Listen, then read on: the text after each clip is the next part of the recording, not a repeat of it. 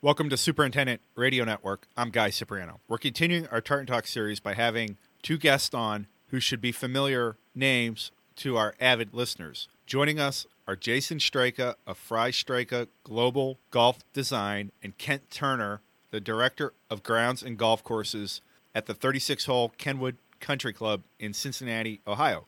Jason and Kent joined the podcast last year. We had an opportunity to spend some time with them at Kenwood as renovations were commencing on the club's Kendale course, and we thought it would be great to bring them back onto the podcast to discuss how they got the project to the finish line and what they learned here in 2020 by undergoing this process. But before we get going with Jason and Kent, we'd like to thank Better Billy Bunker for supporting this podcast. Better Billy Bunker is not only a big supporter of the American Society of Golf Course Architects. Better Billy Bunker supports a number of industry efforts, including the work of golf course superintendents. We're glad to have them on board, and we're glad that Jason and Kent were able to join us again. Well, Jason and Kent, it's awesome to have you on the podcast again. I was so looking forward to talking with both of you and learning how the project went that we discussed last year. And Kent, I want to ask you this first.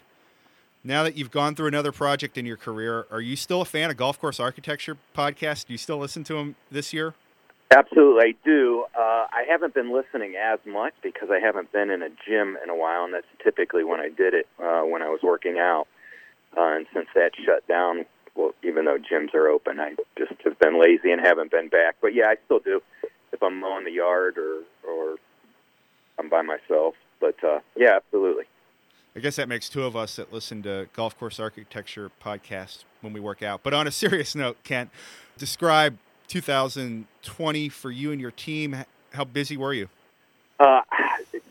This year was hands down probably the busiest I've ever been in my career. I feel like I worked harder this past year than I ever have. We were short-staffed all year, and not only did we have our normal maintenance to do, we had the project also, and I believe I was 80 man-hours short each day from a staffing level, and along with having the project. Well, we'll get into that here in a few minutes, but I want to bring Jason in. And Jason, thanks for joining us. And what's 2020 been like for an architecture firm like Straka Global Golf Design?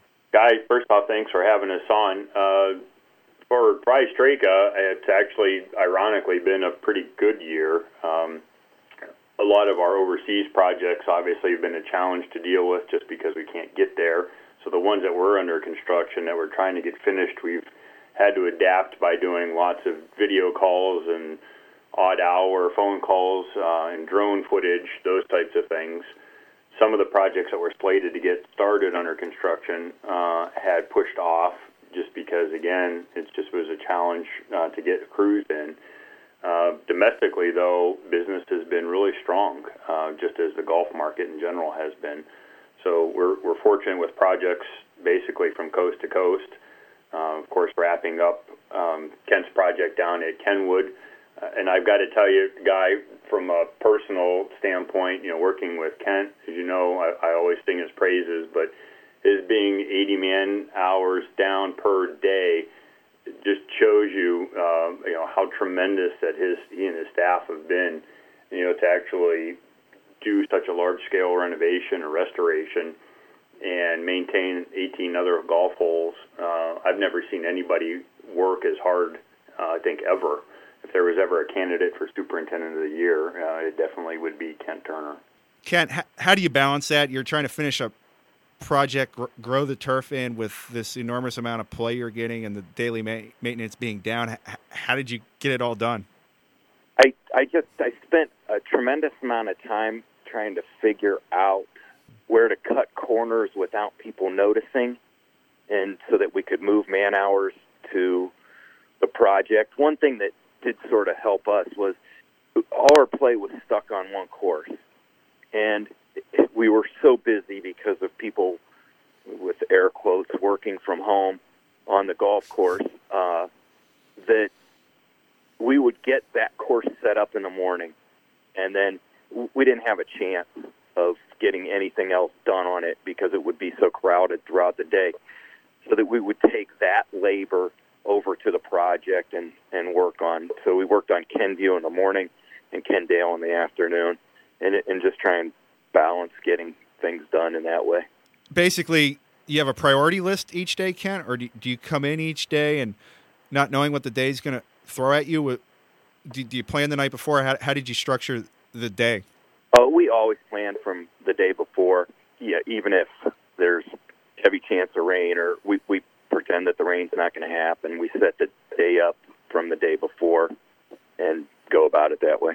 How about you, Jason? I mean, there was a lot of uncertainty in your line of work, especially in mid-March when things were intensifying with the pandemic. How did you structure your days, and how much did your year change?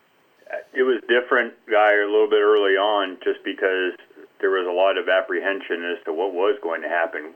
Several states had actually closed golf courses, so not only were you losing things such as wedding revenue, hotel rooms for resort courses, but then you were losing tee time rounds, revenue as well. That, as the restrictions then opened and people figured out that golf was, a safe way to get out and get some fresh air and exercise and social distance, and then there became some confidence, that some of these projects can still go forward. Then we even had, phone calls after about a month, so sometime in mid to late April, we actually started getting phone calls about potential new projects, new renovation work. And so, from that point on, we've been really busy, picking and choosing our way through projects, that were of real interest to us. So, from our standpoint, domestically, construction's been strong, planning has been strong. But again, that wasn't so much the case in March and early April, but it's been since then, just since revenue has been up all around our industry, for tee time rounds. Jason, you mentioned on the podcast last year that you had traveled more than 200 days in 2019. What was your travel like this year? I haven't counted them. It was different, I will tell you that. Mm-hmm. And, I was probably more conservative than perhaps some others. That early on, Guy, until about 6 weeks ago, I did the bulk of my traveling via car. As a matter of fact, at one point, I even rented an RV and didn't even go into hotels. I would just stay in the RV and bring everything with me. But I would travel west 1 week, drive up to 10 to 12 hours one direction, spend 3 or 4 days, turn around, and then come back home. And then the next week I would do that heading to the East Coast. So that, while it was safe, and knock on wood, I haven't had COVID, from a mental and physical standpoint, it was really draining, that much travel, via car or RV. Now, I ended up, for our staff, we bought and were able to find N95 masks. And so we've been doing a lot of flying and traveling as of late. Again, knock on wood, nobody's been sick or ill. But the past couple of months has been, back to normal, I guess. You're based in the Columbus suburbs. You're right up the road from Cincinnati, where Kent and Kenwood is. How much time did you spend at Kenwood in the early part of this year? Oh, quite a lot. There was all the way through when we finished construction, which Kent was, when did we actually finish? What was our end date? They left right after Labor Day. So they, meaning the golf construction company. But then odds and ends visit Guy, looking at mowing lines or bunker grass lines or, just sort of closeout work. They still have a kid, Kent, because there's a few small projects that are still on my target list to do. And I even offered free labor. But I think he's hoping that it snows. Kent, will you take Jason up on that offer? We're good. We're even though we're 80 man-hours short, we'll take care of it. Jason, did you drive the RV down to Cincinnati at all? I actually, one time that's where I picked it up, one of them anyway. But no, that's the nice thing about only living roughly an hour and a half away from Kenwood. I could get down there, and even if it's just for a few hours, get down, spend some time with Kent and crew looking at things, and then get back home. So those projects are always nice, Guy, because those are, Columbus to Cincinnati or Columbus to Cleveland, those are backyard projects for me. So those are great to work on. Kent, with so much going on and being so many labor hours short, what were your visits with Jason like, and what was it like for you shifting from that maintenance mode, getting one course ready, to the project mode each day? We did it so long, that part of it, it just kind of became like our standard operation. The guys sort of knew, after they did the course setup part, whether it was mowing greens or mowing tees or raking bunkers on Kenview, that they were going over to Kendale. So, one thing in the golf industry, like, even though a year's different, it doesn't hit you at once because spring is such, and then summer. So we were able to wean into it, and it wasn't like a huge transition because you had that spring to wean into it. And with the timing of this COVID stuff, we were sort of forced to use that schedule from very early on. As soon as the weather started to break, people were out in droves just playing golf since it was the only thing to do in town. Jason and Kent, what did you accomplish on the Kendale course? How is it different now than 18 months ago? It's unrecognizably different. While the routing didn't change at all, every hole that you're on just looks absolutely completely different. The sightline cuts made an amazing difference, and the comments have been 100% positive, and everybody just loves playing it. Guy, I think that, again, from my perspective, you have the aesthetic aspect of it, which has changed significantly. So obviously you can see across the landscape. It's a beautiful piece of property and rolling terrain, classic parkland golf. The bunkers are obviously repositioned and much more visible. As Ken said, the sightline cuts have made a tremendous change just in the appearance of the golf holes. For me, I keep going back to this, the greens work that we did, laser scanning them and then rebuilding them to the, essentially the same contours, but just softer to restore some of the pin positions. Over time, those are really going to be fascinating, I think, for people to play. Kent has started using those pin positions, but mind you, even though the golf course was open, the growing was continuing, so in terms of how the golf course is truly going to play really isn't going to become so evident until conditions, improve in this coming spring. So Kent will be able to speed the greens up, the rough will be thicker, I know that he overseeded a lot of the rough, fairways will be, firmer and faster, and, so as far as how members truly perceive it and how it plays isn't going to become so evident, I'm going to guess, until maybe May or June of this coming year. Kent, what was the weather like? What were you growing in particular? And just take our listeners, especially the ones that are really fascinated by agronomics, through the grow-in this year. Well, that was one of the hardest parts of the project, just from a timing standpoint. We seeded some fairways in July and redid some greens in late June and early July. And, prior to that, I didn't even know that was possible, other than like a divot mix kind of thing. I've never put a seed of bent grass in the ground with the purpose of growing it from seed through July or August. And while July was pretty brutal in Cincinnati, we got really lucky, and August was pretty mild, or extremely mild for an August. Normally we sort of make the course what it is through the spring and June, and then you just kind of hold on to your pants through July and August and hope you don't lose too much. And then through September and October, you start making it good again for the following year. And we actually grew in a couple fairways and greens through that worst of it, July. So it was tough. But with August being good, we actually gained some ground and improved some things through August, which I also wouldn't have thought we would have been able to do. And then September and October were great. I think we're in a fantastic position to be really good next spring. We've overseeded some areas 4 and 5 times, and they're getting pretty close. We shut the course down on November 15th and went back through, punched a bunch of areas in the fairways and seeded them, and then put some matting over top of them so we can buy ourselves some more time. And I'm hoping next spring that we're full coverage. I plan on aerifying the greens. We've probably aerified them 5 times right by now. Oh, yeah, absolutely, with fall aerification. Yeah, at least 5 times. And I'm hoping to do it a couple times over winter and get them top dressed so that they're smooth enough to handle some lower heights of cut. We got them pretty good late in the fall.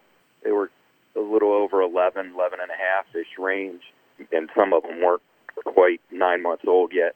So they got good, and it made them fun as the ball started to break a little bit more than it did through most of the summer where we sat in about the 10 range.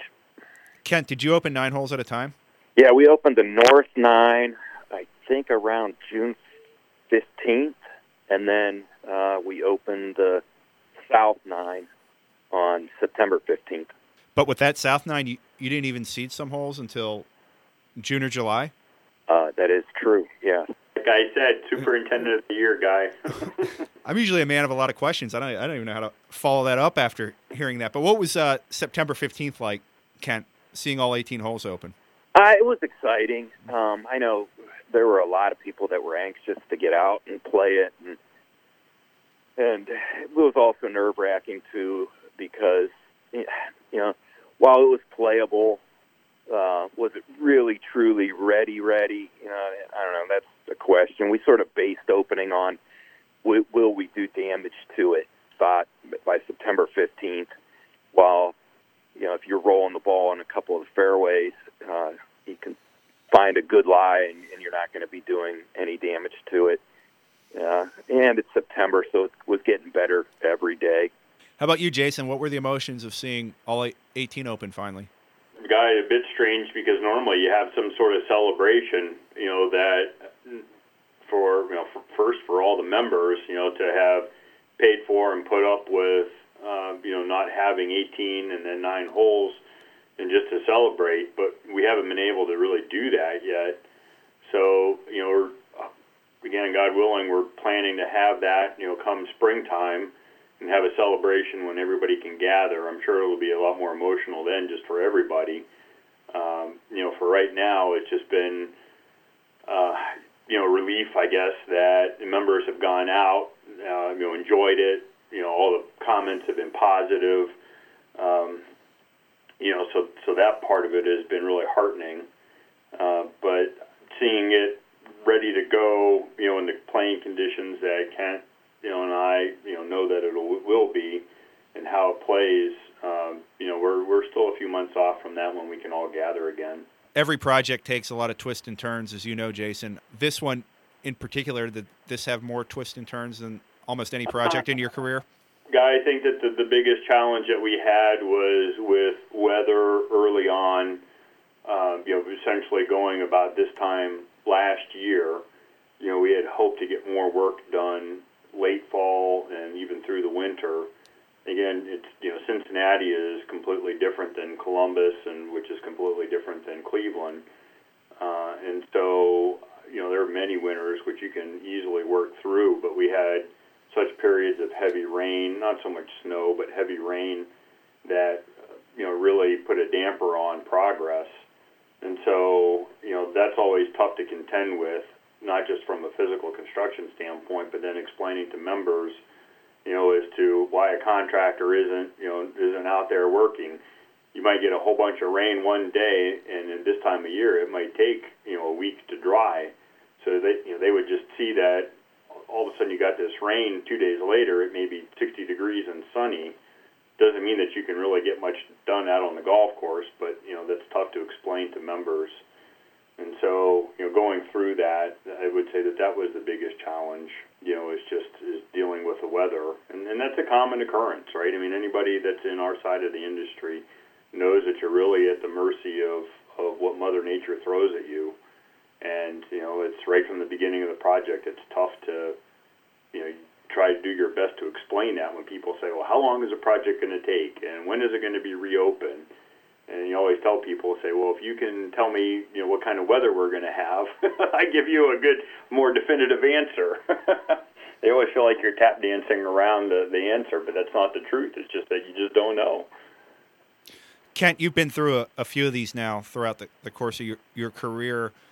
How did the experience of doing this in the past help you through the difficult situations you face this year? Probably the biggest thing is like sort of the stress management of it, of knowing that there will be an end date and that getting all worked up over certain things, it's just not worth it, and it doesn't help. That's probably the biggest part of it. And that is the truth, Guy, because it's, early in my career, we'd get bad weather events or something like that, and nothing that anybody could change. I'd watch storms roll through, and, I'd stress over, what kind of damage is it doing to the golf course now? And it's not to say I don't worry about those things now, but I think that after gone through it so many times in one's career, you just say, you know what? We've seen pretty much the worst, that we can get, and we made it through it then. We're going to make it through it now, and so to try to be even more calming influence on other people, and just say, you know what, it's you can't change it, so don't worry about it. We just be prepared, to go out and to make repairs or to do the work. When we can get out on the ground. Hey, let's make sure that everybody is ramped up, ready to go, that we've got a good workforce in place, and we got a good plan to move forward. Those are the things you can control. I'm watching it snow and rain out my window right now. Nothing I can do about it, so don't worry about it. Kent, what did you learn about your team and people management this year? The year, I think, was too chaotic to learn anything about people management. I did learn how versatile my team is and how willing they are to do more than what's expected of them. We had an issue with a bunker liner, the original bunker liner, and we had to shift gears, and a portion of the bunker liner came with labor. When we shifted gears, it didn't come with labor, and I had a crew of about 5 guys that just embraced the challenge to finish up the bunker liner, and it was rough and brutal work, and they didn't bat an eye. They just jumped right in and did it. So just the versatility of the crew and how embracing they were to do something different and do other things and learn other things was really enlightening. There's probably going to be other crews out there, Guy, that are, I don't know if jealous is the right word, because I bring that up all the time. And I went, Kent's crew, they cut down roughly 800 trees, maybe more. I would guess even more at this point, in-house, disposed of them, ground the stumps. So somebody comes to me and says, our staff, we can't do that. And I'll say, why not? Ken Turner's staff can do it, or, stripping sod and resodding areas or doing bunker, they're so adaptable. And so, like I said, I don't know that every crew, it's fair to put that on every other crew around, but just to echo what Kent was saying is that, his crew is pretty amazing in the work that they can really take on. For both of you, how did your relationship evolve this year, the architect-superintendent relationship, as you got towards the end of this? I don't know. I don't know if it evolved. It was just good from the start and good at the end. It was just good throughout the entire project. So there was no change or learning. It was just, from my standpoint, it was good throughout the entire project. Yeah, I'd say the same thing, Guy. I mean, I think that, my big thing is that I trusted Kent right from the beginning of the project, even just going through the planning. There wasn't ever a time, that he would come and say, I can't do that. It may be a discussion about, okay, if this is what we think we need to get done, let's talk about how we can get it done. But I mean, his willingness, and part of it, I'm going to go out on a limb, and Guy, I think that part of it is just that Kent's interest in golf architecture and he's such a student of the game. To me, I think that, I'm psychoanalyzing you, Kent, now, but all of the reading and the listening, not from me, but just from golf podcasts and, all of his study on golf architecture and his previous work, doing restorative work at Brookside, I think that did a tremendous service to Kenwood, whether they know that or not, but wanting to do things, from an architectural standpoint to make them better, not only from an agronomic standpoint, but from an architectural side of things. So I think that really impressed me about Kent, one of the things the most. And I don't know that we've ever even really talked about that, but, it would be something that going forward in other projects, there would be a question, for me, asking superintendents, how much architecture have you really studied about? Do you listen to podcasts? How much do you really understand? Because I think that really did a great service to his club. I know it's tough for people listening to this to visualize things, but what part of Kendale Golf Course is completely different now? Is there a part or a section of the course where you go to and you kind of look at it and think, I can't believe it's like this now? Everywhere. I mean, everything's different. From, like I said earlier, it's unrecognizable from what it was before. And to do that without rerouting it just kind of blows your mind. But there's not a tee that I stand on that I don't say wow about it. Have you had a chance to play? I have a few times, not as many as I would like to have. I've actually played less golf this year than I ever have in my career. But yeah, once fall rolled around and it was open, I brought some colleagues out and we played. I think I played it 3 times from an 18-hole standpoint, and I played 5 holes here, 6 holes there on a few occasions. How about you, Jason? Have you had a chance to play it? I have not yet, no. I don't even know that I hit a single shot on it yet. Every time I seem to go down there, we're looking at different things and working, but that would be fun. That's hopefully when they have their grand opening celebration, I'll get to play with Kent, and we'll have some sort of a match. Kent, I was telling Jason off the air that I re-listened to last year's podcast 2 times, and there was discussion of having a match. So it sounds like the match has not happened yet. Not it yet. Has not, but we've had early conversations of an opening day event for next year.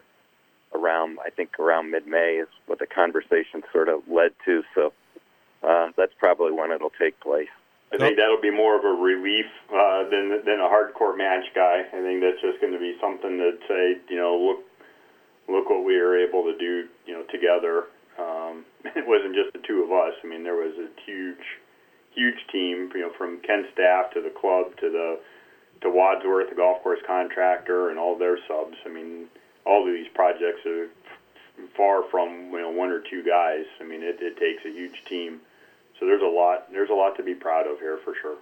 Jason, Kent mentioned some of the things agronomically that's going to happen to the golf course over the winter. For the architect, what's the follow-up like? What happens after a course reopens? There's certain things that you're always interested to see if people are playing it the way that you envision. So that's number one. As the course matures, I'm always curious as to how course handicap and the rating sort of shakes out, because that's nothing that that we can control right off of the bat. So again, that's curious to see how that happens. Just how it matures, from a growing standpoint and the course conditioning. So those are all things that that I like to follow. It's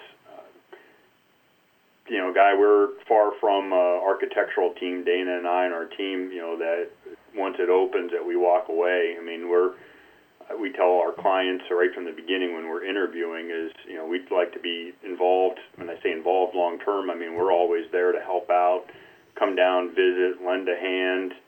Like I said, even just even a day's worth of labor, to go out and do things.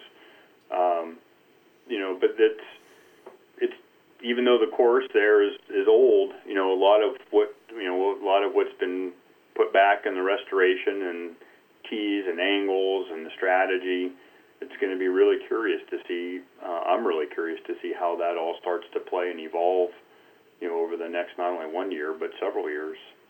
Kent, when you finish something like this, do you envision yourself ever doing another one, or is this it for somebody in a position like yours? Boy, I kind of thought about that. And we've got one more course to go there. Yeah. So I'm torn whether I want to do it now or sort of let some time go by where you forget the pain. Yeah, actually, the other course, the Kenwood course, is probably in more need of restoration or renovation than what the Kendale course was. It's in dire need of irrigation and dire need of drainage, like Kendale was.